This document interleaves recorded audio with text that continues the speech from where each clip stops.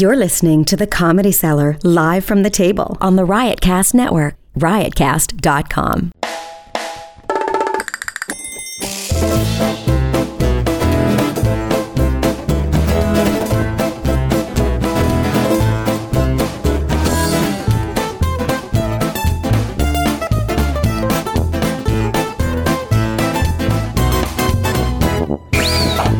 This is Live from the Table, the official podcast of New York's world-famous Comedy Cellar. Coming at you on Sirius XM 99 Raw Dog and on the Riotcast Podcast Network. Dan Natterman here with Noam Dworman, the owner of the Comedy Cellar. And yes, the Comedy Cellar still exists, and it will be back doing shows, hopefully, within the months ahead. Pierre Aschenbrand, the producer, is here, and we have as our guest the great James Altucher. He's done the show several times. James is a former hedge fund manager. He is the writer of the best-selling book, Choose Yourself. He is part owner of Stand Up New York Comedy Club, and most notably, he wrote an article that has gone viral about the future of the city of New York. The future is grim, according to James Altucher. Welcome, James, once again. You guys... Well, James. Yeah. Before you get into it, can I give you some late breaking news you might not have seen? Yes, always. I don't know if you can see it. The headline is, it was just sent to me by my friend Harry Enton. New York State rules bans ticketed music events at bars. I saw this. I cannot believe how they keep pouring it on. Yeah, so let me just read it. So the new regulations says all other forms of live entertainment, such as exotic dancing, comedy shows, are not permissible currently, regardless of phase. Regardless of phase, meaning that even phase 4. And I mean, I've been pretty patient through this whole thing, but now I'm getting mad because we spent a lot of money relying on the previous regulations. And I'm talking, I don't know, $60,000, $70,000. The previous regulations said there is no specific prohibition of outdoor or indoor on-premises live music or entertainment exclusively for customers, blah, blah, blah, blah, blah. This was the explicit regulation. So, of course, you go around, you start spending the money in order to get ready for it. Hands-free toilets, hands-free sinks, door opening, new lights, plexiglass shield, plexiglass partitions. I mean, you name it, right? And then they dropped this. Fuck them already, right? So anyway, so go ahead, James. So maybe you're right. So you wrote an article saying what? No, so, and I almost regret the article just because it's engendered so much hate that people in denial have kind of aimed all of their hate and anguish towards me, and it's been brutal the past few days. But I basically said, look, New York City is like a slingshot. You pull it back, we bounce back stronger. But if you pull a slingshot back too much, it's going to break. And here's what's happened. You know, the average restaurant, for instance, only had 16 days of cash on hand in February. Now we're closed down 5 months, and 30 to 50% of the restaurants in New York City are already out of business. But that's not it. All the companies, you know, you have big companies like JP Morgan, Citigroup, Google, many more. They're all going remote. Nobody's coming back to the offices. You look at Midtown or any office space in New York, it's all the buildings are 80 to 90% empty right now. And these are just two factors. You have record high vacancies. There's 13,000 vacancies, the highest ever in New York City. But guess what? It's going to be about 500,000 once we start getting evictions, once people don't go back to colleges. There's 600,000 college students not coming back in the fall. So all of these things added up, and I listed more things, but whatever. All of these things added up, there's a big problem. They're not coming back so fast, and deficits in New York City are going up. We're paying for healthcare, social services, all these things that New York City is good at, but the deficits are going up. The revenues are going down because you can't collect taxes from people who move away. You can't collect taxes from the offices that close down. You can't collect taxes from the 7,000 restaurants that are going to close. And the math doesn't add up. And it's not like, oh, just wait a semester, just wait 6 months, Broadway will open back up. No, people don't wait around. everyone leaves. And that's exactly, it's not me suggesting they leave. Everyone has left. 420,000 New Yorkers have left since March, and more are going to leave now that you have rules like this, new rules every single day. You can't operate a business. No one comes here for $38 avocado toast for breakfast. We come here for business, for opportunities, for culture, for friendship, and all of that's going away right now. So, James, first I'd like to say that I was horrified by the amount of hatred that has been brought your way. I mean, you were entitled to state your predictions without people shooting the messenger. I wasn't even stating predictions. I was stating the facts, just like I stated here. But you're also stating predictions because you were saying that even once COVID is cured and there's a vaccine and it's a good vaccine and it works, you still don't think that New York is going to bounce back. Because the problems I just mentioned have nothing anymore to do with the virus. The virus was obviously real. It's done its job. It's still here. But these problems now, the economy is different from the virus. These problems now are economic. We've all seen many of our employees, whether at the Cellar or Stand Up New York or other businesses I'm involved in, they've all gone remote. We've all seen our neighbor move. We've all seen stores that we know and love close down. Restaurants, all of our favorite restaurants, my guess, have closed down, or at least some of them have closed down. We've all seen, rules like this made today, over 5 months after the lockdown, just arbitrarily. There's 2 points here, James. The point one is obviously New York cannot function in the pandemic. There's going to be restrictions on everything. The second point is will it come back once the pandemic is done? But let me ask you a question. Broadway. Let's say a Broadway show closes down because Broadway's not opening up till at least March of next year, maybe even longer. So you're at a show. How does a Broadway show stay in business? How do the actors keep jobs? How do the ecosystem, the unions, the labor, the stagehands, how do they keep jobs? How do the restaurants around Broadway, how do they stay open? Their entire business was filling up on Wednesdays and Saturdays for Broadway.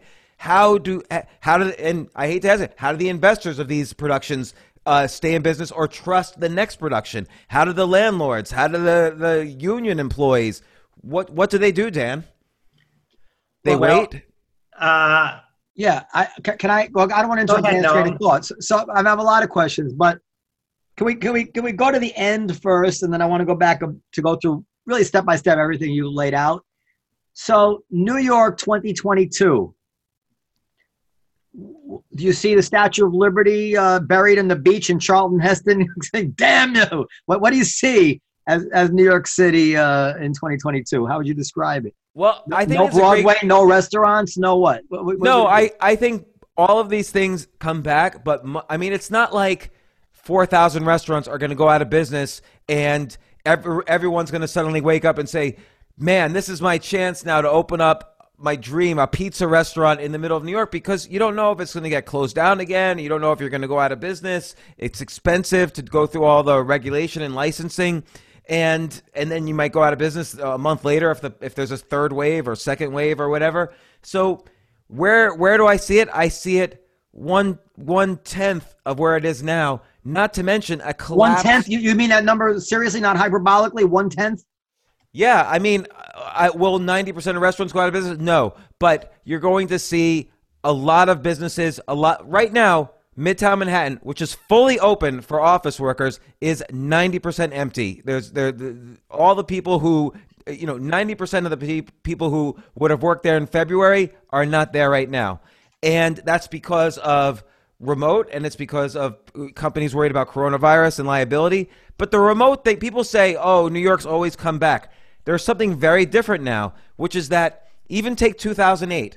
This is wait. I want you to answer my question first. Don't go. I really want to actually get. I'm trying to nail you down because not because I'm trying to be antagonistic. Because sure, I really I appreciate it. Exactly. Like what will like New York's population is what 8 million now, approximately. New York City. Yeah. What do you expect? You don't expect it to be 1 million. What do you expect it to be? Yeah, I don't know. I can't say. I would say somewhere between 500,000 and 1 million less than it is now, which is significant. So we've been 500,000 to 1 million less than we've been now, I believe, in our history. I don't know. I don't know if you've had I don't know if New York City. When I say you, I was born in New York City. I grew up and lived around here all my life. I've lived here since 1994. I don't know if we've had a 15% drop. And then, okay, if we've had that before, then I'll say 2 million.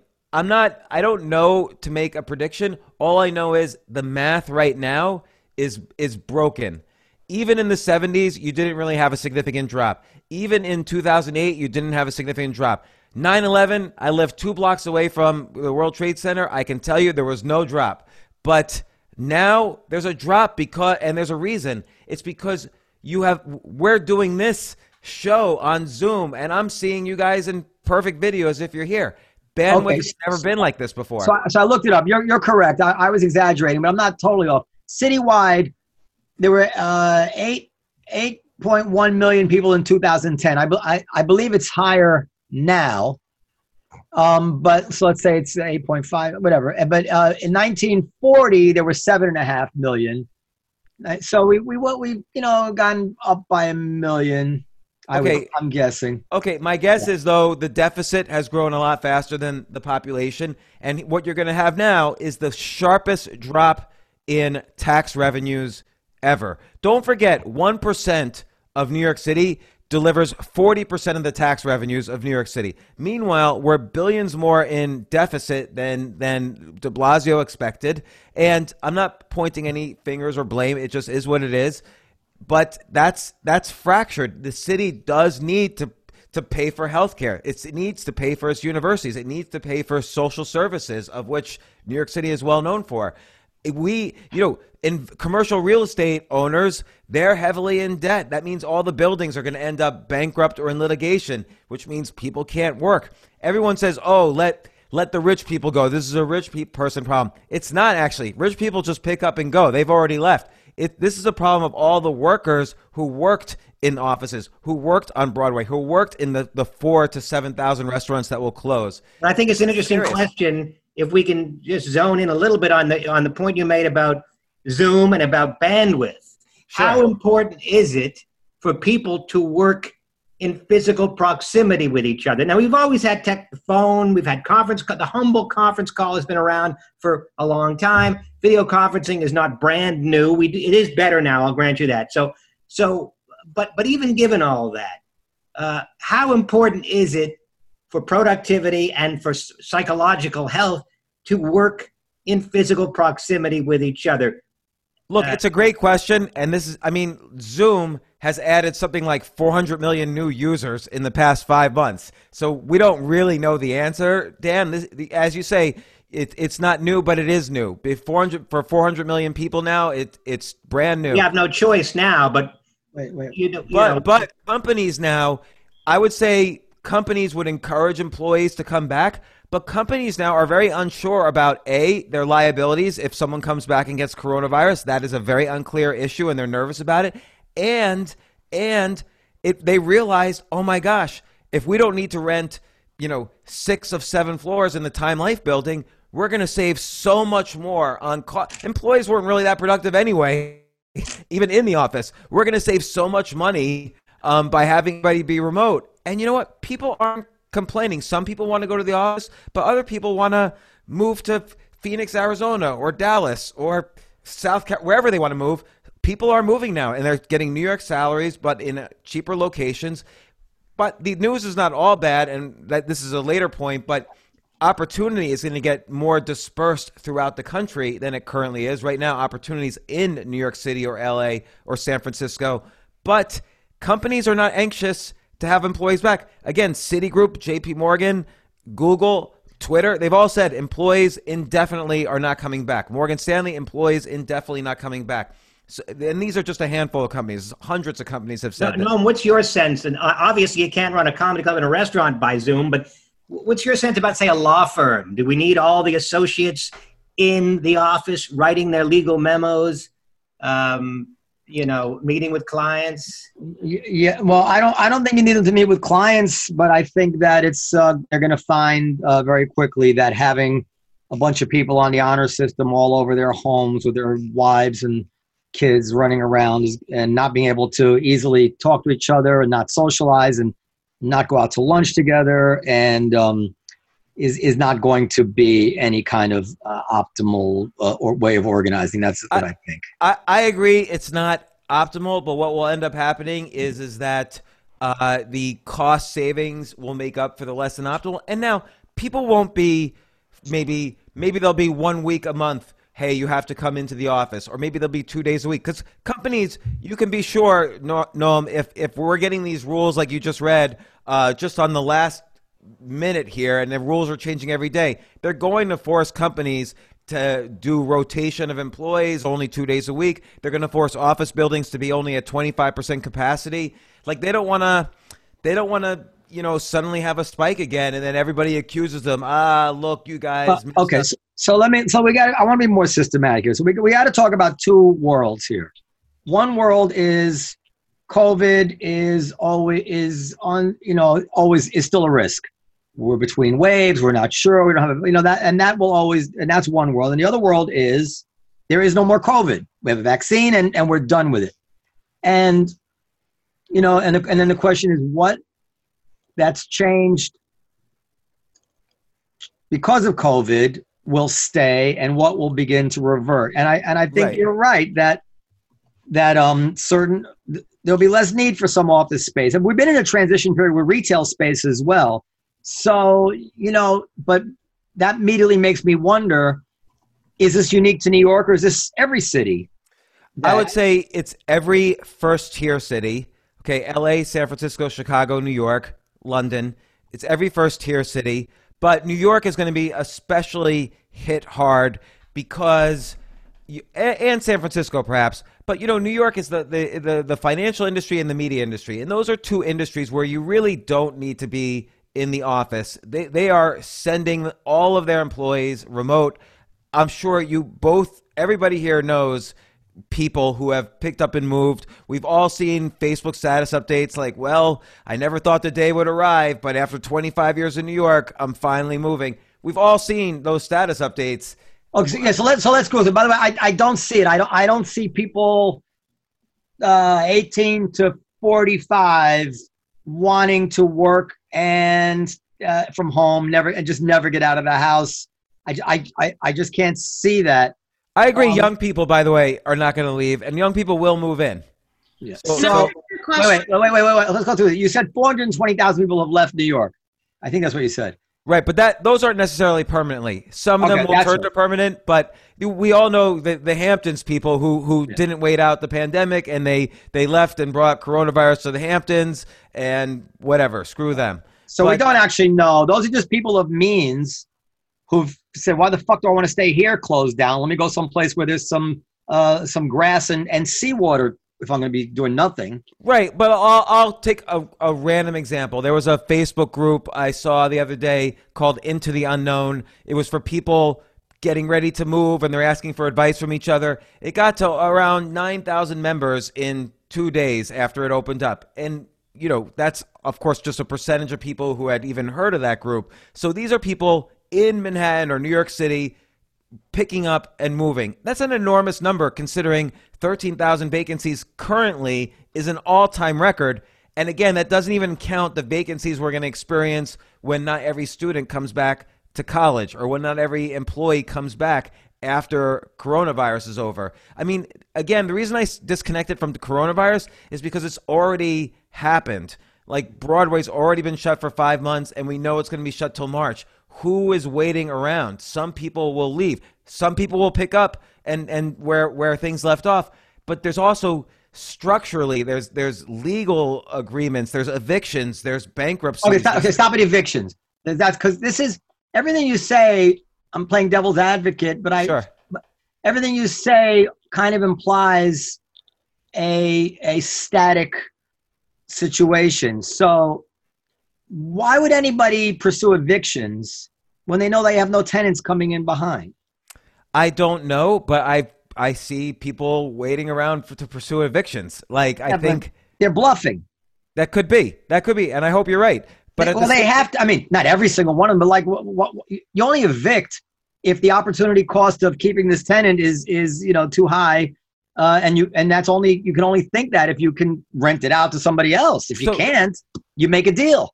So let's say you're 100% right. Let's say there's 0 evictions, which I'm taking an extreme. Yeah, there won't be. 1 in 4 people right now haven't paid rent in residential apartments between March and now, during this eviction moratorium. So at the very least, there is lost revenues to, thousands or tens of thousands of landlords, not to mention the fact that their tenants have been in trouble because they haven't been able to pay rent. This, again, all leads to loss of revenues throughout the city, loss of tax-based revenues, at the exact same time that deficits are skyrocketing. So you're going to have the next several years having a reduction, a massive reduction in city services, not to mention the bankruptcies and so on that are occurring just because of what has already occurred, not even making a prediction about the future. Yeah, well, I agree with that. We might have that. I mean, of course, you just expect that there's going to be a big bailout from Washington, especially if Biden wins. Yeah, no, I agree. If Biden wins, there's going to be a big – and look, even if Trump wins, New York is a city. It's an unusual situation for a Republican. So either way, I think there should be some help after the election.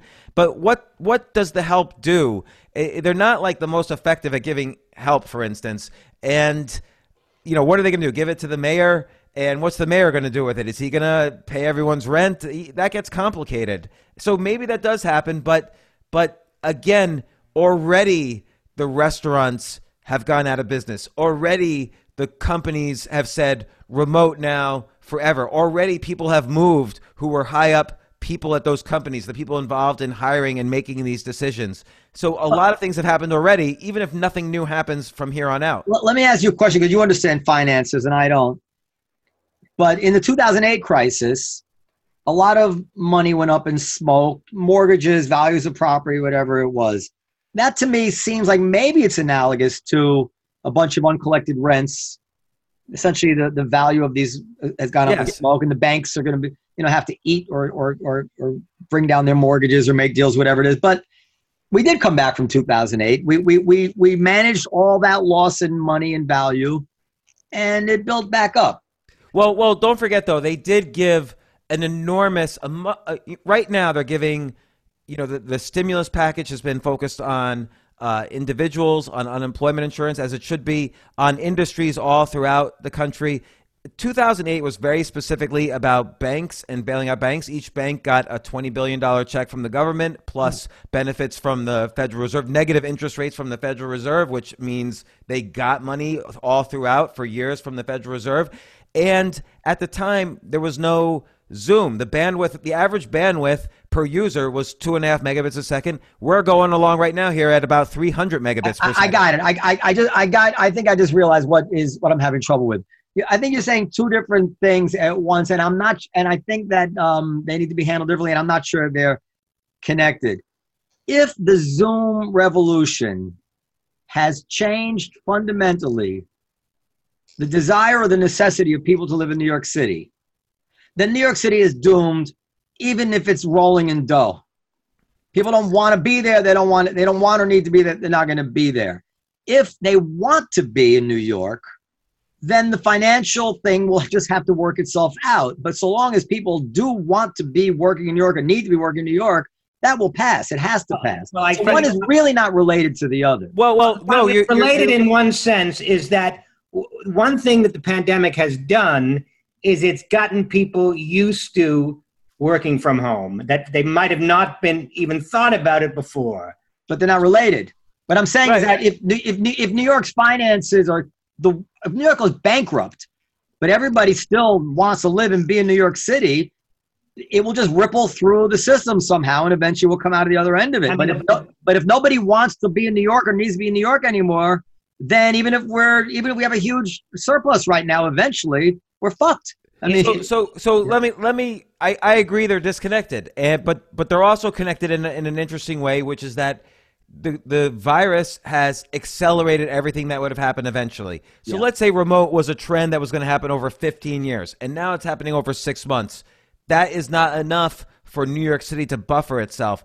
And on top of that, you have the restaurants out of business, Broadway. How do you know the restaurants are really out of business? That's what I wanted to ask. Well, okay. First off, you just see it walking around at least the Upper West Side and Upper East Side. And what do you see? Because I haven't been around. I see some stores. You still have the signs, "Hey, we'll open up when we can." But many of my favorite stores, restaurants, whatever, are for lease. Like the Caridad, the place across from, out of business. They didn't have to go out of business. They could have waited for another stimulus, but just out of business. It's every other restaurant on the Upper West Side is out of business. Yelp has said up to 50% of their restaurant customers are out of business. Now, that doesn't necessarily translate to 50% in New York City. I think it'll be a little less in New York City, but it will be enough that hundreds of thousands of jobs will be affected. Tourism is affected.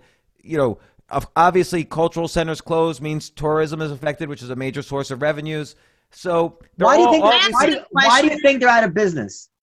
I don't know. How do you think that happened? I mean, usually you go out of business when the bill collectors are at your door, or the landlord, or eviction. But you know what? That's a great question. Yeah. I like you and I both probably got PPP loans for our storefront businesses.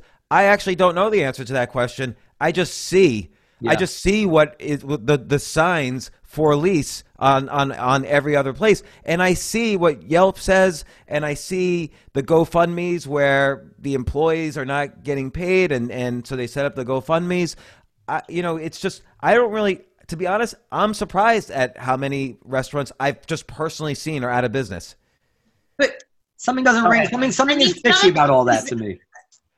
Those are the numbers are there. Yeah. Perry, you say what?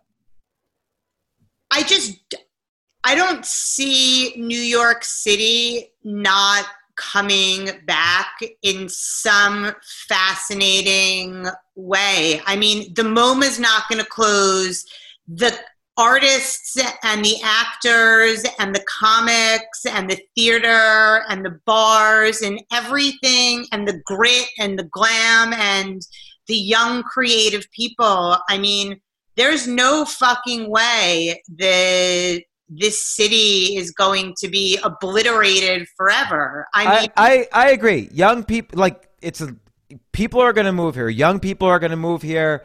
People in their 20s are going to move here. It's exciting. It'll be a different type of culture. And it's going to be affordable again. I mean, one of the things, I was born in New York and I've lived in New York on and off my entire life. Me too.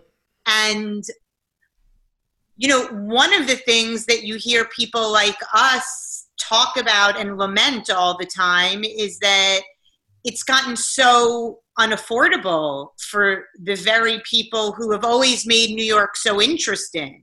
I agree. Look, it's not like we're going to be washed into the water, but there's going to be a major problem, which is that New York City is not going to be able to afford itself. So does that mean bankruptcy? Does that mean some kind of bailout? Again, what kind of pause happens because so many stores, restaurants are either bankrupt or remote? What happens to the artistic community if after a year of closure, people finally start to go away? Do people invest in the next wave of productions for Broadway, or does that change? The culture changes. It's going to go away, right? Eventually, whether it's a year or 9 or whatever it is, eventually COVID will pass, right? I'm assuming even in all of this that it's just gone now. I'm just assuming that, and I'm just working with the data right now, which is why it's hard to make predictions. But just looking at the data now, you can see already New York City can't afford its expenses.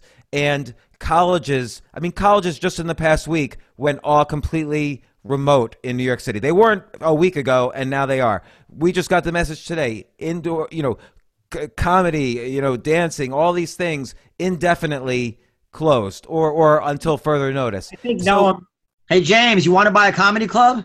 I was going to ask you the same question. I think that Noam had essentially the right idea. Short term, I don't think anyone can argue that New York has some challenges ahead. Long term, I think it all comes down to what Noam was saying. Do people want to be here? Is there a need for large cities? I think is a question that's relevant to this discussion. Why do large cities exist? They exist because people want to be in proximity to each other because it's more efficient for people to work in buildings, because, the cultural aspects of it. If there's still a need for cities, despite Zoom might, we don't know what effect Zoom is going to have on office work, but people still want to live in a city environment. You're not going to have, for example, just the comedy. Let's just take the comedy world, for example, where you can go to the Comedy Cellar and Dave Chappelle drops in and Chris Rock drops in. That simply cannot happen. You're absolutely right. Anywhere else. I'm not saying the population of New York City vaporizes. I'm just saying I'm saying the utility of a city is that you have 100 world famous comics that all live here that might stop by your club or Noam's club. Well, first off, some comedians have already moved out. Maybe not a lot, but I've seen comedians move from LA to all across, New York City to all across. I know well-known comedians who are working for Grubhub right now, delivering food. Like, the infrastructure wasn't there to support artistic endeavors like this. It was for the high end, not for low end.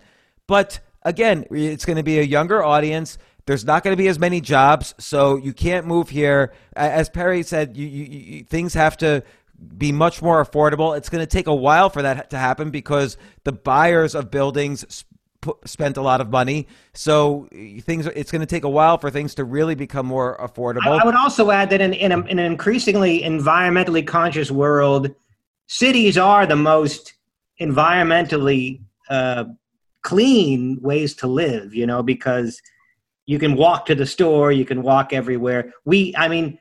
Per person, our carbon footprints are lower than they would be where you are. Yeah, but I don't 5-10 miles to go to the grocery store. But nobody makes a living decision based on that. Sure, but also to Noam's point, I think that the creative people and the people who are really the heart and soul of the city are dying to get back to doing what they do, and because they love it. And I agree. I am dying also. Like, it's not pleasant that these comedy clubs are closed. It's horribly unpleasant. None of this is unpleasant. None of this is what I want. None of this am I recommending. Oh my God! No, I'm not for one second. But you have to understand James's point is that it's not all or none. If 1 or 2 out of 10 people doesn't resume their previous life, but simply maintains the life that they've taken up during COVID, 10 or 20% is a drastic effect on on New York City, and it's going to have all sorts of repercussions, financial and otherwise. And we don't know how that, and maybe that will allow another 20% to just move in and start afresh, or maybe they'll never come back. Right? You don't know. It'll still be New York City. I don't see the doom that James's article predicted, but it's certainly not crazy. Well, what is the doom that I am really saying? I'm really saying, business won't come back, so that means lots of jobs will be lost. Some culture will be gone because you can't support cultural productions forever with a lot of uncertainty. So it's going to transform. But the big factor is that New York City won't be able to afford itself. It will require some sort of bailout. It will require new leadership, which is not really happening for another year and a half at least. Okay. Now, hold on a second, James. The headline of your piece, now maybe you didn't write the headline, is New York City is dead forever. Yes. Now you don't sound like dead forever now. You sound like New York City will be limping forever. That's like or there will be substantial changes, and let's wait and see. Yeah. Okay, I'm defining death as the New York City that was steadily growing and building and thriving is gone forever. It's and by forever that could be 10 years, it could be 20 years. I don't know. It's hard to make a prediction like that. To Perry's point, young people will move in. They're not going to have jobs at first, so they're going to have to figure that out. And maybe the remote aspect of jobs now is going to help them. So who knows? I think that's unpredictable. We do know that New York's finances are going to turn upside down, and we know that many people have already left, and many more people will be leaving, and many restaurants, storefronts, clothing stores, production, cultural things, big corporations, small corporations, they're going to be going or changing. This is what we know right now. This is like the facts right now. Where does that lead? It's not like everyone's just waiting for COVID to go away. It's already fractured. People have already left. And so does that get bigger? Even if it doesn't get more, it's still fractured. We're still not going to be able to pay for New York City's, great resources. Oh, fuck. All right. But I don't mean to be depressing, because in the sense, nationwide, it does mean people are going to realize that opportunity is going to be a lot more dispersed across the country. Now, I'm a New Yorker. I live in New York. I have a comedy club. You have a comedy club. We want things to be as good as possible. Maybe it means less competition will be good. Now, for restaurants, by the way, that's not the case. Less competition for restaurants is often bad because people move to where there's lots of restaurants. People move to where there's lots of theater. Competition's good in some places, but maybe for comedy clubs, it's different. No, I don't know. I don't. I mean, are there many comedy clubs as it is? I don't want less competition. No, look at Bleecker Street. You benefit, and McDougal, you benefit by so many comedy clubs around there. People go to the street for comedy, and then they pick. Whereas Upper West Side, I think they benefit from us. We were there booming, and then they opened. But anyway, I agree. Yeah. I think James is. But you're right. But it probably does create an ecosystem. I shouldn't be so smug. And I don't want this to happen. This is the problem. Getting even my sister is trashing me on Twitter. I don't want this to happen. I'm born here, been here all my life. It's not good. But I don't know. Go ahead, Dan. Go ahead. Sorry. Noam said, I think your headline was a bit strong. You're entitled to it, but it seems like your headline's a lot stronger than what you're saying. Dead forever, and it is a lot different than there are challenges ahead. Well, how do you define dead forever? Because I don't think forever is Detroit. Philadelphia. I mean, not even Philadelphia. Dead forever. I mean, Atlantis, I guess. But James, I don't know how you possibility. James, I don't know how you define dead forever, but I know that there's nothing worse than dead forever. So if you're using the word dead forever, that is the worst case scenario, almost by definition. And I don't think you're explaining a worst case scenario. But it makes a good headline. Yeah. I will say there is a path, an easy path to Detroit. I mean, Detroit at least had an industry that you couldn't go remote, right? And that industry died in the financial craze. Oh, it went remote, but just but to other people, yeah. Yeah, no, it went overseas. Yeah. I mean, is there something that can be done, do you think, to in James's scenario, the people don't want to live here. They're not going to live here. So why would you try to say something that people don't want? Well, if that's what, in other words, if we don't need cities because of Zoom, because of people want fresh air and the country, and they want to work in front of their computer, then we don't need cities, and let New York go the way of the horse and buggy. Okay, but now I'll play devil's advocate. I believe that's the case, by the way. But by the way, I don't believe that's the case either. But I think corporations combined with Zoom are making it the case, because don't forget, they're not coming. Not only are they protecting against COVID, but they're experiencing great cost reductions by having people go remote, and that's going to change, as well as people's temperament about the lifestyle. I agree, younger people will move in, but I always get back to the question: at what point do we become so fractured that you can't pick up the pieces in the same way, that we can't put Broadway back together the way it was, that we can't put the restaurant industry or the financial industry or the media industry, for instance, book publishers. I was talking to, random editors working for my publisher. None of them ever need to go back to work again. They've said. I've talked to people in pretty much every industry, as I'm sure you guys have also. They're enjoying life, many of them, working from home, or they've already left. I don't know if you know people who've already left. I do. Listen, I don't know if this is considered some sort of bigotry, or this is actually insightful. I don't know, but I'm going to say it because it just occurred to me that when I was a kid, a lot of the gay community in New York came from all over the country because they knew that in New York they could make a life for themselves. New York had one of the only open, New York and San Francisco, the all open, and I'm sure that fueled Broadway and all kinds of stuff. But I wonder, it's interesting to me in a way now that thinking about it, now that homosexuality is so well accepted everywhere, might that also change things? Like you don't need to go to New York anymore. You can be happy in Podunk. This is why I think opportunity, and this is to the benefit of the country, I think opportunity is going to be decentralized in a way that it hasn't been before. I still agree cities are the place where ideas are exchanged. That's how innovation happens. But, innovation can't happen if the cities go bankrupt and there's no jobs for young people and education is cut off at the knees. It's just harder. So yes, dead forever, was that strong? Yeah, I don't think the city's going to sink into the ocean, but I can't see a path to getting back to quote unquote a new normal. One thing is for sure, everything dies eventually, and New York is no exception. But I think it still has a couple of centuries left in it. It's been around since 1620 or so. I think it'll last another couple centuries. So let me ask you guys, in good health, I should. What's a path back? And I'm really thinking just technically in terms of these industries, in terms of being able to afford the services that are the reason many people do move to New York.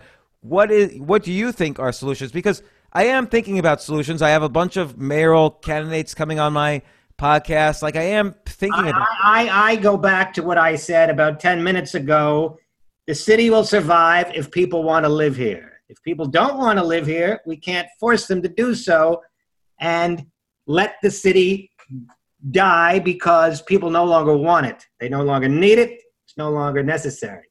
Well, obviously, I think the solution, the risk is that there's so many strings in place, contracts, unions, indexed wages, blah, blah, blah, that the natural process of realignment of innovation will struggle under, like, for instance, we had this when COVID first hit. We were unable to close because there were so many rules about closing. Do you remember? There were so many rules about closing. My accountants and my lawyers like, no, you can't close. I'm like, I want to close. People are going to get sick. But you have to comply with this, you have to comply with that, and you have to comply with that. So, New York will become more affordable. Well, that if it's more affordable, then that might mean that, people don't need the same high wages. So maybe if somebody wants to lower wages, that'll be fine because the standard of living won't be affected. But wait, there's a contract and there's a union. So the mayor is going to have to, I think, to make this work, he's going to have to be prepared to really cut a lot of regulation right now, zoning or whatever it might be, just to let water find its own level. Because all these rules are written based on a reality that doesn't exist anymore. And if this were the reality, they would have never been written. But no, isn't the major issue here just the structural, as you said earlier, can Zoom replace? No, it will replace some jobs. Pardon? Is it creative destruction? Is that guy Chopin something? Schopenhauer? I don't know. Creative, not Chopin. Creative. But anyway, that New York is going to need. You're going to have to let. I saw the analogy of a kite. Like sometimes you gotta keep the kite close to keep it in the air, but sometimes you just gotta let the string out and just let it go. And I think they're going to have to find ways to let New York let the magic happen of the marketplace. I mean, New York is amazing. And what if there is no bailout? Because let's say New York City probably needs about $10 billion. What if there is no bailout? And this is honestly where I can't predict. Like, I don't know what it looks like for New York City. I was here in the 70s and it was horrible. And we already see crime shooting up. I don't even mention that in my article because I assume when COVID's over. Schumpeter, Joseph Schumpeter, creative destruction. Sorry, go ahead. Sorry. So I'm just trying to think, like, what does it look like if there's no bailout and everything? It doesn't get worse, but all of these things have already been happening. So, there's going to be much less in tax revenues. There's going to be much higher deficits. There's no bailout. What does that look like? It doesn't really look like the 70s. I mean, right now we're heading, just in terms of the crime, we're starting to head in that direction. But let's just say that even calms down. And we're seeing, policemen retire early. We're seeing all sorts of things, but let's just say that all goes away. What does happen when you have a bankrupt city and a financial industry that doesn't return? I don't know. I mean, I know that Wall Street is responsible for a tremendous amount of the revenue of the city. And if it doesn't, and I don't know how that works. If people are living outside of the city, I don't know how that affects our actual revenue from the industry. I don't know that stuff. You might have a feel for that. A lot of people, by the way, talking about with glee about the rich leaving and now poor people can afford the city. The bottom line is if people want to live here, it's going to be expensive. Yeah, and the reality is the rich people don't want to live here. Your city sucks. There's never a great city. Necessarily, people want to live there, and so necessarily, rich people want to live there. I have a good friend. He listens to this podcast, and he has some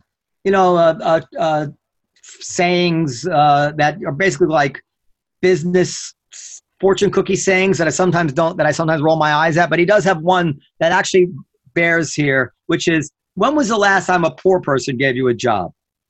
And I think there's a lot of truth that you get rid of all the rich. I mean, who exactly is going to pay your middle class check? Somebody poor? Exactly. And by the way, it's not like the rich are suffering in this. It's people who worked on Broadway. It's people who worked in the restaurants. It's people who worked on Wall Street who are not necessarily rich. It's people who worked in building maintenance. Yeah. James, what's this future of your club, Stand Up New York, as you see it? You've been doing shows in the park, by the way, which I've done a couple, microphone free because you need a permit, but still not bad. But in any case, where do you see the future of Stand Up New York, your club? I don't really know because, I mean, even if when things open, they're going to say 25% capacity. And as you guys know, on a Saturday night, you need to fill up capacity. You calculate your rent based on the fact that you assume you're going to fill up on Saturday and Friday nights. And I don't know what happens to any indoor dining place, any restaurant, when this is all said and done and all the bailouts are over and we're in this, new world after this, and people will they return to the same lifestyles? But if they have to or don't, or if there's rules, I don't know what happens to any place. It doesn't seem like they really care. It doesn't seem like they're really thinking about us when they make these decisions. They assume we'll figure it out and tread water, or there's going to be a bailout. So I'm thinking about what. So when I had our website made years ago, I used a company called Blue Fountain Media. I don't know if you've ever heard of them. No. And they're like I don't know if they're still around, but they were a very big internet design company. They had maybe 40, 50 people in cubicles designing websites. And I would go in there, and there was all sorts of bustle and activity there. This one would come to this cubicle, this one to that cubicle. Hey, come over here. We take a look at this, And I'm trying to imagine how that could possibly work, even in an industry which is already at computers, Yeah. And I don't think it actually could. They still need to be in the same room.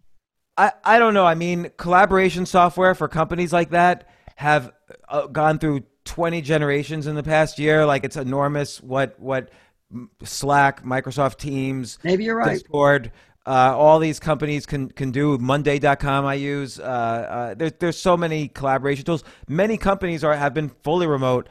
I'm involved in several companies with 100+ employees where it's all remote now, and people are fine. What kind of companies? What kind of industry? One's in the law enforcement space. Another is a software tech company. Another's in the pharmaceutical space.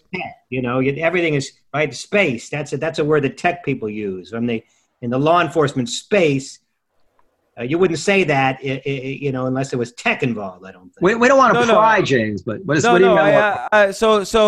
So a few years ago, brainstorming, we came up with an idea for a device that shoots out a metal cable and wraps you within 20 feet of where you're standing. So if an officer says hands up and you don't put your hands up, we could wrap you. It's called Wrap Technologies. We recently went public, and we're being tested out in almost every police agency in the country and 27 other countries. So that's right out of Batman. Yeah, it's a totally non-lethal. It's the only non-lethal weapon, because Taser is known to be lethal. This one doesn't hurt. I've been wrapped a million times. It doesn't hurt, but if you... We don't want to hear about your sex life. This is, I see it online here with Maria Bartiromo. She's still hot. I'm going on her show Tuesday. Yeah, she's really pretty. Anyway, yeah, that's a wrap. New taser light technology targets with rope. Oh, good luck with that. That sounds. Well, we certainly need. We literally save lives every day. Obviously, non-lethal technology is very important, especially nowadays. With the focus on police brutality and police killings. But just in general, we need good non-lethal technology. So that's what you've been doing. Stop me from bombing or killing on the comedy stage. We have is Emily standing by? We have Emily Esposito is joining us briefly.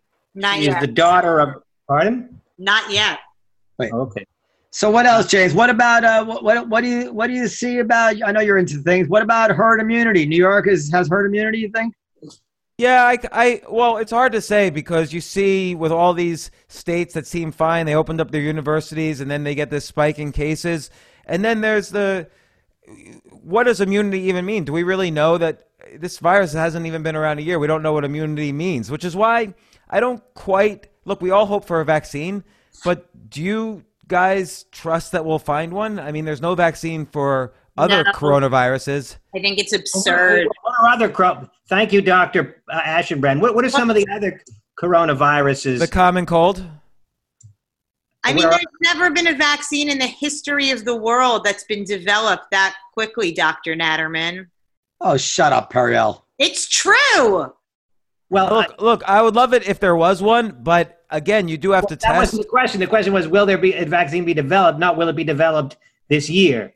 And by the way, there's never been this many resources and energy put into a vaccine either. This is unprecedented. So I kind of lean towards, though, there's going to be medicines to alleviate symptoms. And then we don't know what immunity means. We don't know how much it mutates. There's so many things we don't know. Okay. Just when I talk to epidemiologists, they don't seem to know.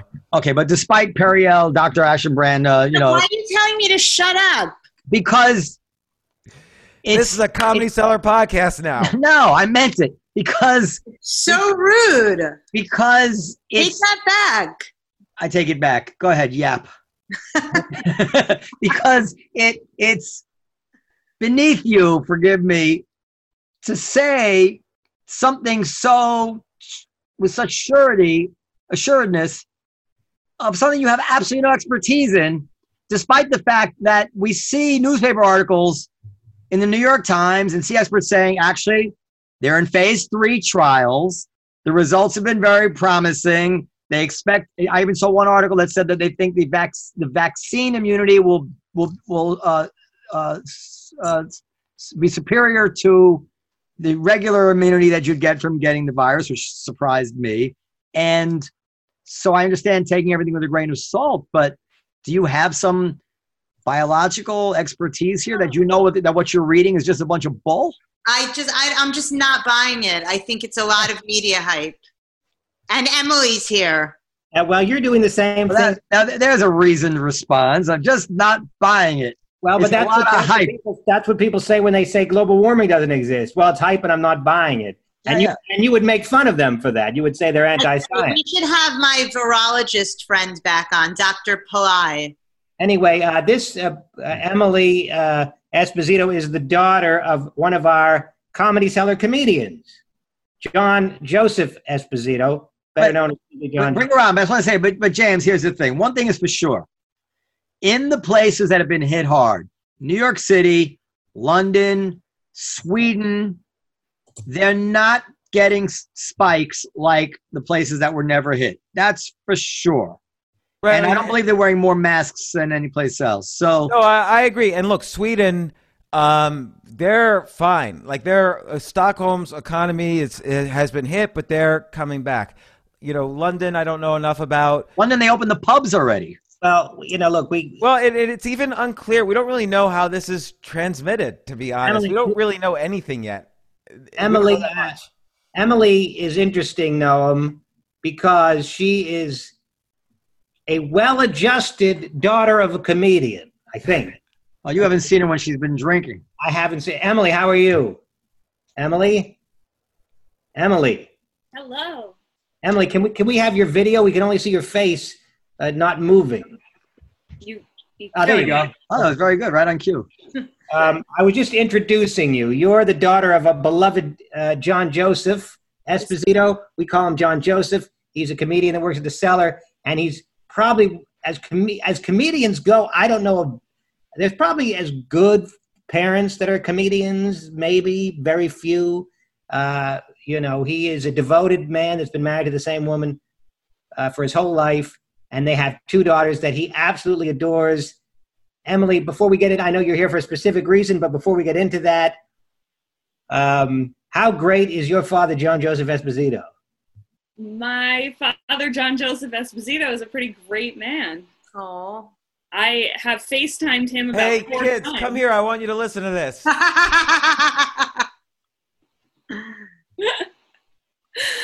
Yeah, I FaceTimed him since 7 o'clock to now about 4 times. Wow. Because he thought this was live.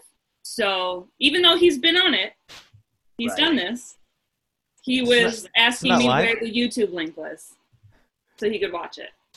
Well, men of a certain age are not necessarily plugged in technologically. You're not wrong. Going on. But in any case, and you're an actress, you've decided to follow your father into show business. Worst decision of my life. Yeah. Well, it was still time to back out of it, by the way. Yeah, no, that's what I'm doing because this is the worst idea ever. Well, Emily, you'll be happy to know that you got into it just as James has bequeathed that it's dead. There is no more show business. But so. I don't want it to be dead. I have to keep adding. Yes, I read the article, as did many of my friends. By the way, James, did you know it was going to go viral when you wrote it? No, I put this for my friends and other things. I didn't literally my kids are getting hate mail from their friends' parents. Can I tell you who sent it to me on the first day it was out? Tyler Cowan. You know Tyler Cowan, the economist? Yeah. He's a good friend of mine. Oh, Maybe yeah. not anymore. So that how he knew about it? He knew about it because he's a friend of yours? Yeah, he's on my podcast. He was on my podcast at the beginning of the lockdown, where he did say the ridiculous comment that we could probably stay locked down until 2022. And I was like, that is insane. You're an economist. But he is one of the smartest people I know. I should be full disclosure here. So he sent it to me, and I said, I really like James. He's a friend and he's a good guy. But sometimes I think there's some smoke and mirrors going on here. I just can't accept that New York is dying. Well, just look at the content of the article, though. Where am I wrong? I want to be wrong. Yeah. Well, I'll tell. We've had this discussion. How did Bitcoin turn out for you? Well, Bitcoin I recommended when it was around 3,500, and now it's around 12,000. Oh, so it didn't do as well as you said. No, nobody's underperformed. Nobody's complaining, though. Go ahead. Well, so Emily, you came on for a very specific reason. I did. To promote something that is very dear to your heart. Yes. Tell us about that. An I Hate James club. Everybody, my whole family's. Don't hate James. James is entitled to his analysis. I'm kidding. I don't even know him. Sure, he's fabulous. The reason I'm here is because I started a Rock the Vote campaign because we need people to get registered and get voting and make a change so we can all stop complaining about this country. I haven't been complaining. Well, then you don't need to vote. No, this excludes you. Well, by the way, Emily, I have a question for you. Yes. When I was researching this article, or actually about a week before, I didn't realize this, but everyone always complains about de Blasio, and now I understand why. Only 8% of voters turned out for the last mayoral election. So I do think on local, 8%. So I do believe on local, we realize now that's incredibly important. Yes. Well, we all agree that high voter turnout, it's a good thing when people are engaged. I guess you could argue that we only want people to vote that agree with us. Yes, but the biggest no, thing I don't agree with that. I think everybody should be engaged and should vote and should put in the time and the effort to research the candidates and to vote for the best candidate. An engaged society can't help but be a better society. So even if you're not on the same side of the political fence, but so it's just a website people can go to. Yes. Well, first, the biggest thing I've been hearing from people is it doesn't matter. It's not going to make a difference if I vote or not, which is the biggest problem. People think they don't matter. And that's why only 8% of people go out and vote. So that's what I would love to change. I would love people to think they do matter. So I have an Instagram and a Facebook page called @RockTheVoteRaffle. So if you go to this page, you follow it, and you send in a snapshot of your confirmation of registration. Once you send that to me, you get entered into a raffle. And this raffle, you can win fun prizes from people in the entertainment business. Ask James for some free cover charges to stand up in New York. I will offer will that. Definitely be involved. He'll write a whole article about you. It's going to be great. I'll have to recant my article from several years ago that said never vote again. But good. I'm really happy I'm on with him. This is perfect. So prizes are like a comedian or an actress or a singer will send you a personalized video message like Cameo, or you'll get signed merchandise, or like in the year 2022, you can get a hug from somebody. Like it's gonna be great. Lots of different prizes. Now, let me just be devil's advocate here for a second, because I don't like what you said here. I see a contradiction in what you're saying here. Who, me? Yeah, you're saying, on the one hand, you're saying you want everybody to vote because voting is a virtuous thing to do. Yeah. And then you're saying you need to do it so we can make a change, which only implied that you want them to vote for Biden. Okay. I want that change. However, it is your right, it is everybody's right to have their opinion heard, just like I don't agree with James, but he has the right to say whatever the hell he wants. So, if James, you say that and I want to say something different, that's okay. So is it Rock the Vote? Wasn't that the MTV thing, Rock the Vote? Yeah, it's a campaign off of that. You can start your own campaign off of Rock the Vote and then do whatever you want with it. So I got my own little starter kit from Rock the Vote. Rock is dead. They should call it Rap the Vote. I mean. Why did you decide to do this, you Emily? start Rap the Vote. I'll stick to Rock the Vote. Who listens to rock anymore? It's Rock the Vote Raffle. Emily, why did you start this? Because I'm an actress and I can't do anything. And it kills me not to be able to create or do something with the right side of my brain. And one day I just said, I got to do something. And this is what I wanted to do. I wanted to. As I said, nobody can argue with the virtue of voting, even though no one believes you have a specific political agenda. But that you can take that to the bank, Dan. I'm not pushing that agenda on anybody, Noam. All I'm pushing is register. That's it. All I want people to do is register. So Rock the Vote. How do you go to your specific Rock the Vote page? You go to Instagram or Facebook and do the little @ thing and do Rock the Vote Raffle. Rock the Vote Raffle. Okay. Well, Can I ask James a question? What did Tyler? Because did you speak to Tyler Cowen about this article? No, I haven't spoken to him since March. Oh, I'm very curious to know what he thinks about it. Mark Cuban tweeted back. Emily, you can stay for this discussion if you like. Stay, Emily. Mark Cuban tweeted back I was very impressed, by the way, that Mark Cuban responded to you directly. Well, Mark Cuban I've known for 23 years. Well, Mark Cuban responded to you basically saying what you're saying is full of shit. No, he did not say that. He just said, nope, I'm going to be here as an investor and he implied when prices get low enough. And I said, he said New York City rebounds. And I said, I hope you're right. And he, we texted, he liked my tweet.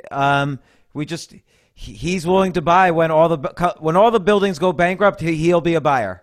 Okay, but he doesn't agree with your assessment that New York is doomed. Yeah, he doesn't agree with that, but he's thinking also very long term that eventually there's going to be bankruptcies and cheap prices. Well, now he's a billionaire, so I'm just looking at you two. I'm saying, well, you're a millionaire, James, and you've done well, but he's a billionaire, so I got to believe him. Believe him. Anybody can believe whatever they want. All I said were facts, which is These are this is the situation of the companies that have announced that they're remote. Here are the restaurants that are bankrupt. Here is the commercial real estate situation. Here's the record number of vacancies. All of this has already been in the news. I just am putting the facts in one place. What do your children think of your analysis? The young people like Emily, your children are not quite Emily's age.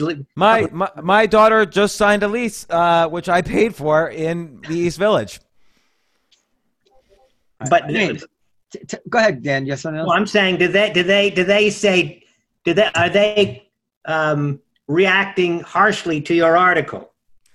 No, because again, to your point and everybody's point, young people are going to move here. There's going to be some cultural activity. It's not like this is going to be a wasteland, but it's just the New York City that we all know is gone. It's going to, the finances are upside down. Many companies are going bankrupt, more than we would like.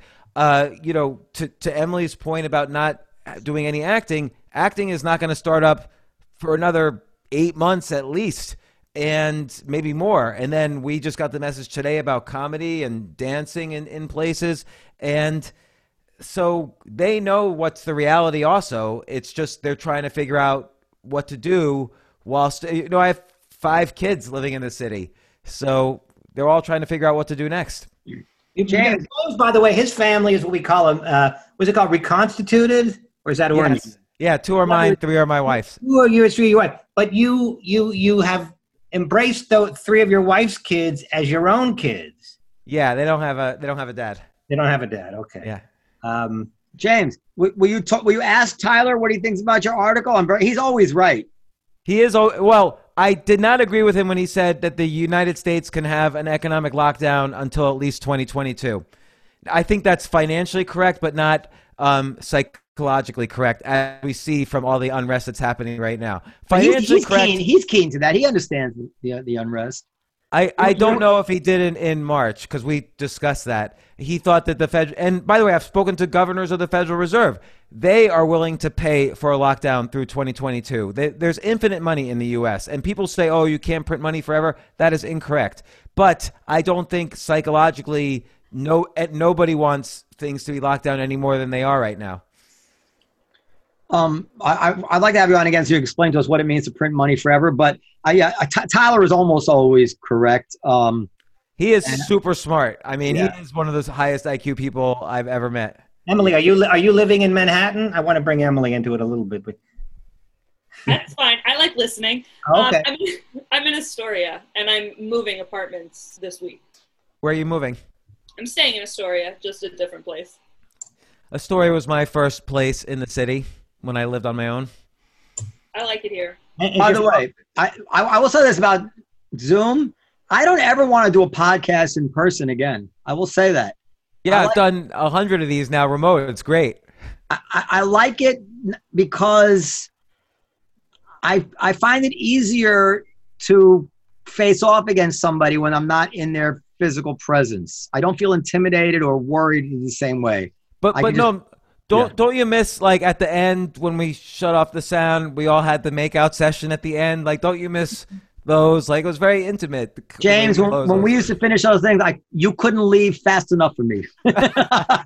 No, I'm kidding. I know that's true. No. I would like to hang out with. No, I don't say I don't ever want to go and hang out with people again. And I love to hang out with you, honestly. And you're not even a good example. So sometimes we have a guest, and I'd be intimidated in person. Like, what if I'm too strong, and then I have to see them after? Whatever it is. Now it's like, okay, goodbye, click, and you're done. And also, it's kind of like wearing sunglasses gives you a certain kind of, or mask gives you a certain feeling of disconnected, which allows you to speak more freely. I know Howard Stern would always wear those dark glasses when he was doing those interviews, and I think that was partly the same thing. I just kind of like not being. One thing about Zoom is James. You talk a lot about how Zoom has taught us that we don't need to be in each other's presence.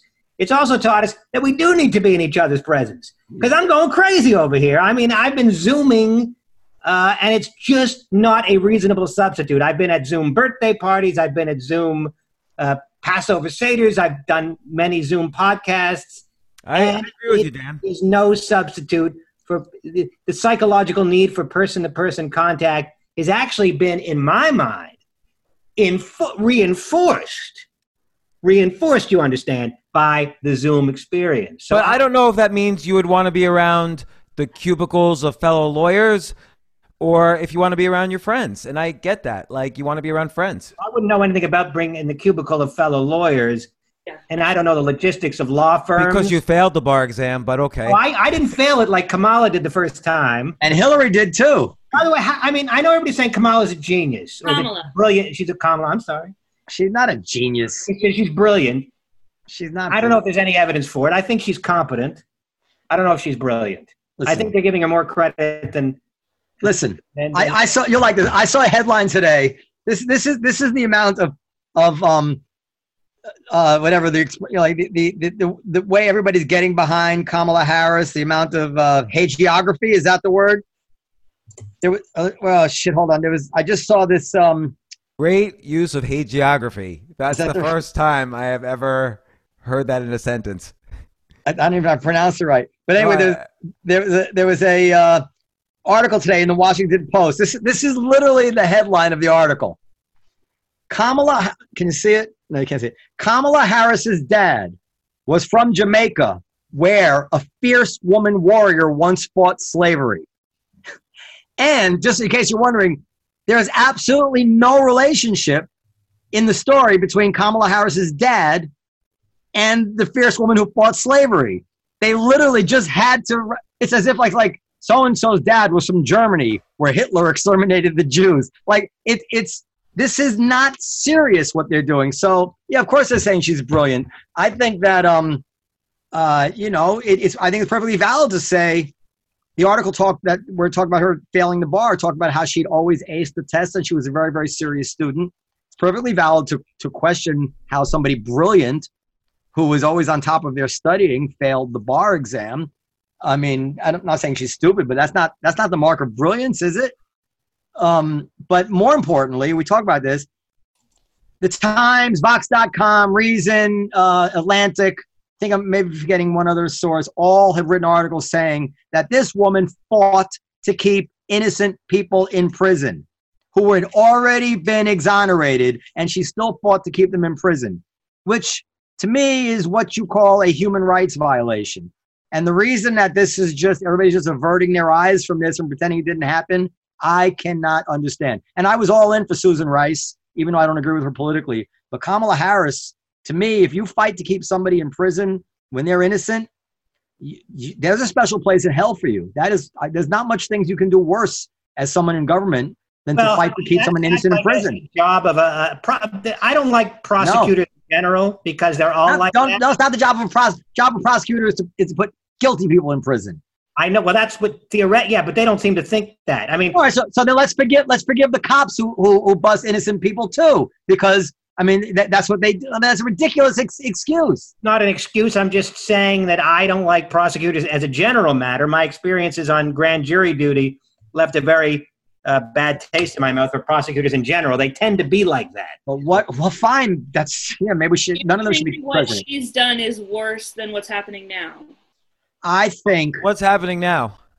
What's in terms of putting innocent people in jail and brutality and innocent people dying. I don't know about I don't know where innocent people. I'm just innocent. I don't know where innocent people are going to jail. I mean, I'm naive about this. I believe that people for low-level crimes are going to jail that shouldn't be going to jail. Emily, yes, it is worse. Yeah, I mean, if someone goes to jail for a low-level crime, you can advocate that the law be changed, but at least that's not corruption. That is, the lawmakers created the law.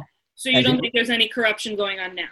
No, I this is what everybody's doing. We can talk about that, and I probably agree with you on most of what you're saying. But what I'm saying is that for a human being to know that someone is innocent, has been exonerated, and then attempt to keep them in jail is so deeply evil. I mean, let's put it in perspective. Kavanaugh was accused of groping a woman when he was a 16-year-old minor drunk in high school. That's all. Never even got her clothes. You know, I'm not minimizing the accusation, even though it's not proven. And he rolled over on the bed, and that was the end of it. And women were literally ready to throw themselves in front of tanks because he is disqualified. He did this 30 years ago. He groped this woman. And I was saying, on the other hand, a full-grown woman who is the Attorney General of California can fight to keep an innocent person in prison, and that's not, you know, all right, whatever, come on. Things happen. I mean, the hypocrisy is how can you swallow that? It was 2 years ago we were hearing that Bill Clinton was being reevaluated. Gillibrand said he should have been impeached, he should have resigned. There were columns after columns saying, how do we get Bill Clinton wrong? How do we get Bill Clinton wrong? And then all of a sudden, I mean, Me Too was so 2018, I guess, because all of a sudden he's speaking at the convention again. But they went crazy about Louis C.K. They went fucking crazy with me about Louis C.K. But Bill Clinton, you know, we'd all kind of come around to the idea that he probably did rape Juanita Broderick. That was what we said when we were trying to get Roy Moore out of the picture. We even had Al Franken resign for it. And now, so now you got, in the year of Me Too and Black Lives Matter, you have one guy speaking there who credibly accused of rape, and another woman there who's credibly accused of keeping innocent people in prison, more than one. And I say, what do they take us for? Like, you want me to vote? I'm not voting. I'm not voting for either of these parties. They're horrible. You're going to vote, all right, Noam. And by the way, and what I'm saying is unassailable. You can't argue with what I'm saying. There's no excuse. You've got to pick one, so I'm going to make sure that you do. I don't want you weaseling out of this. I want you to pick one, and then we're going to discuss it on the show. Even Kids in Cages, I was revolted by the Kids in Cages. Even that has an explanation which you can follow step by step and see how we wound up in that situation where people are coming over the border with their kids.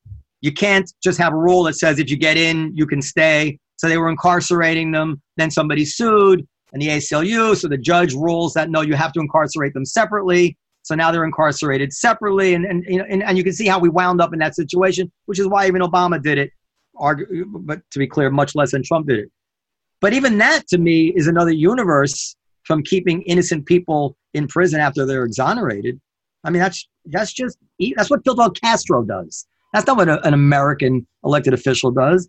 That's what a despot does. Be that as it may, Noam, we have two choices, and you're going to pick one. Yeah, well, I guess the choice in that place is to pick Biden because he's more likely to bail New York out. Like, let's abandon all principle and just do what's best for ourselves, right? Well, however you want to make the decision, but I don't want, because you didn't vote in 2016. I guess what I'm just saying is I don't understand how, like, the Democrats had such an opportunity here to really take the high road. They could have gotten rid of Bill Clinton. They could have nominated some woman with a nice, clean record, virginal record. Instead, they went back to the well for this old sexual harasser and this harsh prosecutor accused of, horrendous things. What's with them? Why are they doing that? Why do they have to make it so easy? Why can't they take the high road and do what's right? Well, we can discuss it on a future episode. We have plenty of time before the election to get to the bottom of all of those issues. Yeah. Who do you think they should have nominated? I'm just curious. Vice president? No, for president. Oh, I think Biden, presuming that his head is on straight, and I'm not one of the people who says he's senile, but I understand it's a possibility. I think Biden was a perfectly reasonable nominee, and I think as vice president, he should not have limited himself to some sort of quota system. But if they were going to, virginal person you were speaking about. What's that? Yeah, you said something about a virginal candidate. Who was that? Yeah, who's the virginal candidate? No, when I say virginal, I'm saying Biden is not accused of anything horrible as far as I know. I'm talking about the vice president. I'm talking about who they have speaking at the. Let me put it another way. More than ever, the Democratic Party, their agenda, they have no real agenda, really. So what their real agenda is, we stand for social justice. We stand against all that crap. And that Me Too, Black Lives Matter, this is what they stand for now, right? I mean, nobody cares about fiddling with the tax code yet again. And so why would they then go back to Bill Clinton and then choose a prosecutor who was accused not by Fox News, but by Vox.com, of keeping innocent people in prison, of fighting to also fighting to prevent someone on death row who was likely innocent from getting a $12 DNA test. She wanted to see him executed. She didn't want to get, no, don't give him that DNA test. God forbid he should prove that actually he's not the guy. How can they nominate somebody like that? It all says to me is they don't stand for what they claim to stand for. They're just playing politics somehow. It's very disappointing. I mean, I would have nominated Susan Rice because Biden might be out of the picture on January 19th. They need somebody who's really ready to take on the world immediately. And she has the experience. And if you have to have a black woman, then she's the only one I think that really had the real life experience. And by the way, she's also fucking brilliant. First in her class, Rhodes Scholar, fancy dissertations. I mean, if you look at Susan Rice's resume, it is unbelievable. She is stone cold brilliant. And yes, she made some mistakes in her past, but she probably learned from them. Who hasn't made mistakes? Lincoln made terrible mistakes in the Civil War. So, that's what I would say. But I'm just very disappointed in the Democrats. And I feel like they're gaslighting me. Like, all that stuff we said about Harris, forget the New York Times. Oh, you forget about those articles we wrote. Now she's picked vice president. Great. Well, yeah. I can't disagree with what you've said, but we have a choice. Good. We have a choice to make in November, and in a binary choice, you got to choose the lesser of two evils. Absolutely. Hey, why is it binary? I'm in the birthday party. Kanye West all the way. Well, maybe. How could you not join the birthday party? What do you mean by the birthday party? Are we? So it's 8:20. We've been doing an hour 20 minutes. Noam, do you wish to continue, or should we save some subject matter for future episodes? No, I'm going to be harping on this over and over, probably until election day. Because we keep harping tonight. It truly bothers me. I mean, it truly bothers me. I could not tell. What's bothering me is not just that it's true, but that not a single person, and I speak to real life journalists, and they're all, pretty left wing, and none of them have an answer to this. They just do like an ostrich and put their head in the sand, or they say something about Trump. And they're right about Trump. But my God, it's inexcusable. I haven't heard a single rational response to it. Even James, the great James Altucher, has been silent on this. Well, I bet on Susan Rice, but I don't really know. Yeah, Rice would have been great. Say, Emily, give your father warm regards from all of us. Obviously, where's he? Is he in Long Island? He is. He is at home with my mom watching bunnies and birds in the backyard. And the marriage is holding steady despite him being home 24/7. They are both alive, so it's a win. Okay. By the way, James, I would have preferred one of those Midwestern governors or Pete Buttigieg. Obviously, I prefer the most moderate Democrat, but Biden, is not the end of the world to me. Some kind of return to normalcy would be nice.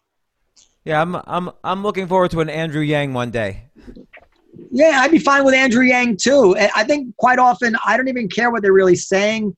I just size them. I'd be happy with Bloomberg too, by the way. I want somebody who's smart and, look, the stuff that Senator Obama said had very little relationship to what President Obama did or didn't do. Senator Obama never thought he was going to be dropping drones on tents and women and children. The point is that you need someone who's smart enough and flexible enough to, when he finally sits in that chair, weighs things intelligently and it gets the best opinions around him. Just and like then what we does have the right responsible now. thing. Right, the opposite of what we have right now. And so Andrew Yang, may seem kind of flaky about certain things, but on the other hand, he seemed like a pretty fucking smart guy who would probably be pretty data-based and make some pretty smart decisions, and that's what we need. Well, Noam, I think we need to save some for next time. Dan? Yeah. Biden, of course, recommended against. Biden, of course, recommended against getting Bin Laden. It's just worth saying. And Bob Gates, President Obama's defense secretary, said that Biden was wrong about every single decision that came across his desk or something like that. So there is reason to worry. There's a lot of reason to worry. I would like to know why the zebra behind you, Dan, has not moved for the past hour and 25 minutes. Is that a fake background, Dan? He is very patiently stalking his prey. I don't know if a zebra is a predatory animal, but let's just say that he's stalking his prey. And so he's lying in wait for his prey. Also, the clouds haven't moved either. But in any case, Noam, are we ready to sign off? I mean, I got nothing to do. If we were in the olive tree, I'd be wanting to go. But it says I'm in Zoom, like it's meander. And we can sign off, and if you want to come back on and talk, that's fine. But I think for a night, a nice tight show, I was so dark after I read that article that I literally read it like 15 minutes before it came on about how they're not going to allow comedy to open. That this was actually a pleasant experience for me because it made me forget about it for a little bit. I was just sick over this. It's crazy when they don't understand that uncertainty is often worse than bad rules. So when they just spring these rules on us, it's scary. Well, are we at the 15 days to slow the spread? Are we there? Are we there yet? Have we done the 15 days? They say regardless of phase. But what is that? What are they saying exactly? Can you sign off and then we can continue talking? Yeah. Why? Well, because all right, okay. I like a nice, tight, cohesive package. Well, you can leave if you want to hang up. If you want to stop listening out there in TV land, you can. It says currently there is no. I'm reading the wrong thing. It said that here it is. You can share it. I enabled screen sharing. Okay, I will share it. And Emily, don't feel like we're holding you hostage. Emily, are you socializing? Emily's so starved for companionship. She wants to stay. Well, this I'm actually interested in. So have you been socializing? Oh, as opposed to the other stuff. Closing your other claptrap. The diatribe I just witnessed. Well, that's wrong, Emily. You should be interested. You want to live in the bubble? No, I am interested in the things you have to say. Yeah. I'm a very reasonable person. You sound reasonable. Yeah. No, I truly am reasonable. I'll listen to reason. Performers should be at least 12. I don't hear your father, to be honest with you, voicing strong political opinions. So I'm a little in the dark as to where he is. John, are you kidding? He's out there blasting Trump on Facebook all the time. Is he? Oh, shut up. He is, and he does well. He does it pretty well. So, like pro-Trump? No, blasting, hitting him. I understand. Okay, I misheard your words. Blasting like a TNT. That's because it's just so easy. Yeah. So okay, here, can you read it, Periel? Did you finish? If offering music indoors. Yes, if offering music indoors or out, all relevant aspects of the must be followed, blah, blah, blah. Performers, all other forms of live entertainment, such as exotic dancing, comedy shows, etc., are not permissible currently, regardless of phase. So this means that comedy was allowed, and now it's not. Well, it was allowed given the phase. If the phase allowed it, it would have been allowed. So music is allowed, but not comedy. Is that correct? No music, no comedy. Pardon? No music. No music, no comedy. Okay. And this is indefinitely? What did they give a time frame? Well, nobody knows until they. So in phase 4, which, correct me if I'm wrong, which was coming up, we were going to be allowed comedy indoors. No, we didn't know, but my presumption was that whenever they did allow indoor dining, at that point we would be able to have attendant comedy. And I was prepared to not have show times or cover charges. I suspected they might come back with a rule about that because they don't want lines and they don't want. But I was happy just to open the Olive Tree and the Pussycat for dinner and stuff, and have people come in and have comedians go on informally. Hey, Noam, I have a question for you. Yeah. What if it wasn't quite a walk-in experience, but a club experience? So in other words, people could come into the Olive Tree for indoor dining, and if they become an annual member of the Comedy Cellar Club, they can then go see comedy. Are the rules different for private clubs? I don't know the answer, but generally when it comes to matters of health, technicalities are not don't work, you know?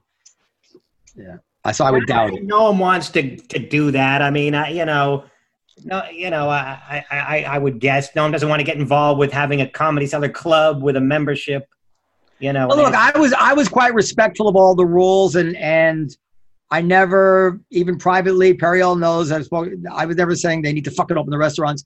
I was prepared to wait until it's safe. But what it does bother me that if they decide that indoor dining is safe, that they won't then allow a comedian behind a plexiglass shield to speak. I mean, that's just. I mean, but, also, by the way, this is not legal. Like, if anybody sues, they're going to win. It's not. You can't be prevented from conducting business without due process. I don't know. I mean, what state? Wisconsin or Minnesota? One of these states, at least 2 states have won in their Supreme Court over this. That's a good question. I don't know. We should get into legal action. I imagine that in matters of public health, they have rights. The government has rights to do certain things.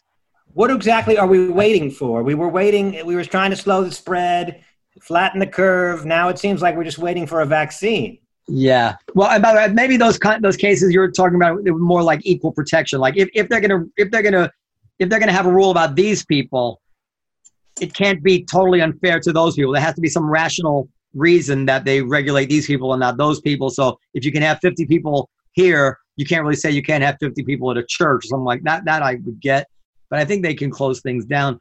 You're right, Dan. I mean, way back when Yasha Mount was telling us to close, and I was speaking to him, and I thought he was right. I said to him, but all these issues are going to be the same once we try to open again, because it's a very interesting thing in life and in business that you think you're doing something temporary, a temporary fix, a temporary measure, but more often than not, you can't break out of it. It actually becomes permanent. So once you close down, we're just going to close down temporarily until we flatten the curve. But once you're from that position, it's very, very difficult to open up, because at that point, you're making a decision now to allow the curve to rise again in some way, meaning allowing people to die. And you can't do it. And look, the opening of colleges in the past week or two, there's been spikes in cases in every state where they've opened colleges. So they're getting their cues from that. But no, also, this is my point, that you say, oh, when COVID's gone, things will come back to normal. It's not going to be back to normal even when COVID's gone. Like, there's going to be lingering effects of this, grasping of power from the government, and it's a slippery slope a little bit that we've entered, that we don't really know when we're going to get off this slope. By the way, James, you'll like this. I did the math. 20% of people 80 years old die if they have COVID. So if you have 100 people 80 years old, you'll produce 20 deaths statistically. Do you know how many 25-year-olds you have to get COVID to get 20 deaths? 40,000. 20,000. Okay. 180-year-olds is worth 20,000 young adults. Which is, by the way, almost the reverse of the flu. Like, kids die from the flu. Yeah. So, but I think we've learned a lot about the virus, but have not adjusted policy. It seems like they could have opened colleges. I think they could. They could have everybody come, quarantine for 2. It seems to me that if they keep people, tell me if I'm wrong, these college kids. You're wrong. No, if they're in college, then they're under a kind of quasi-authoritarian rule there, when you can go out, when you can leave. Colleges have a lot of control over their students. So they're going to try to get these people not to get sick. But if they don't go to college, they're not staying home in plastic bubbles. They're going to go out and party and go to bars or go to houses or whatever it is. So the net lives saved, I don't think there's going to be any net lives saved. As a matter of fact, I bet you more young adults are going to die in remote college situations because there's going to go out searching for something to do than they will in a controlled college environment where they could quarantine everybody for 2 weeks and then say nobody leaves campus except following these particular protocols. Do you have any idea among the 20,000 25-year-olds that you mentioned? Yeah. You said for every 20,000 25-year-olds that gets corona, 1 dies, or 20 dies, I guess, 20 dies. 20. Do we have any idea? 0.02%. Can we ascertain who those 20 are likely to be so that we can get an even finer kind of Oh yeah, probably a lot of them have pre-existing conditions. Yeah. Now, are those 20 all diabetic? Because they're probably 20. If you take 20,000 25-year-olds, probably 20 of them are diabetic or have congenital heart issues or what have you. But those also have to be the 20 people that catch it. So. Right. Anyway, yeah. So in any by the way, these colleges also, like, let's take, Columbia as an example. Last week they said, oh, we were going to have on-campus learning. Now we're going to be all remote. But sorry, we're not going to reduce tuition at all. 0. And so I wonder how long colleges are going to be able to get away with this little scam.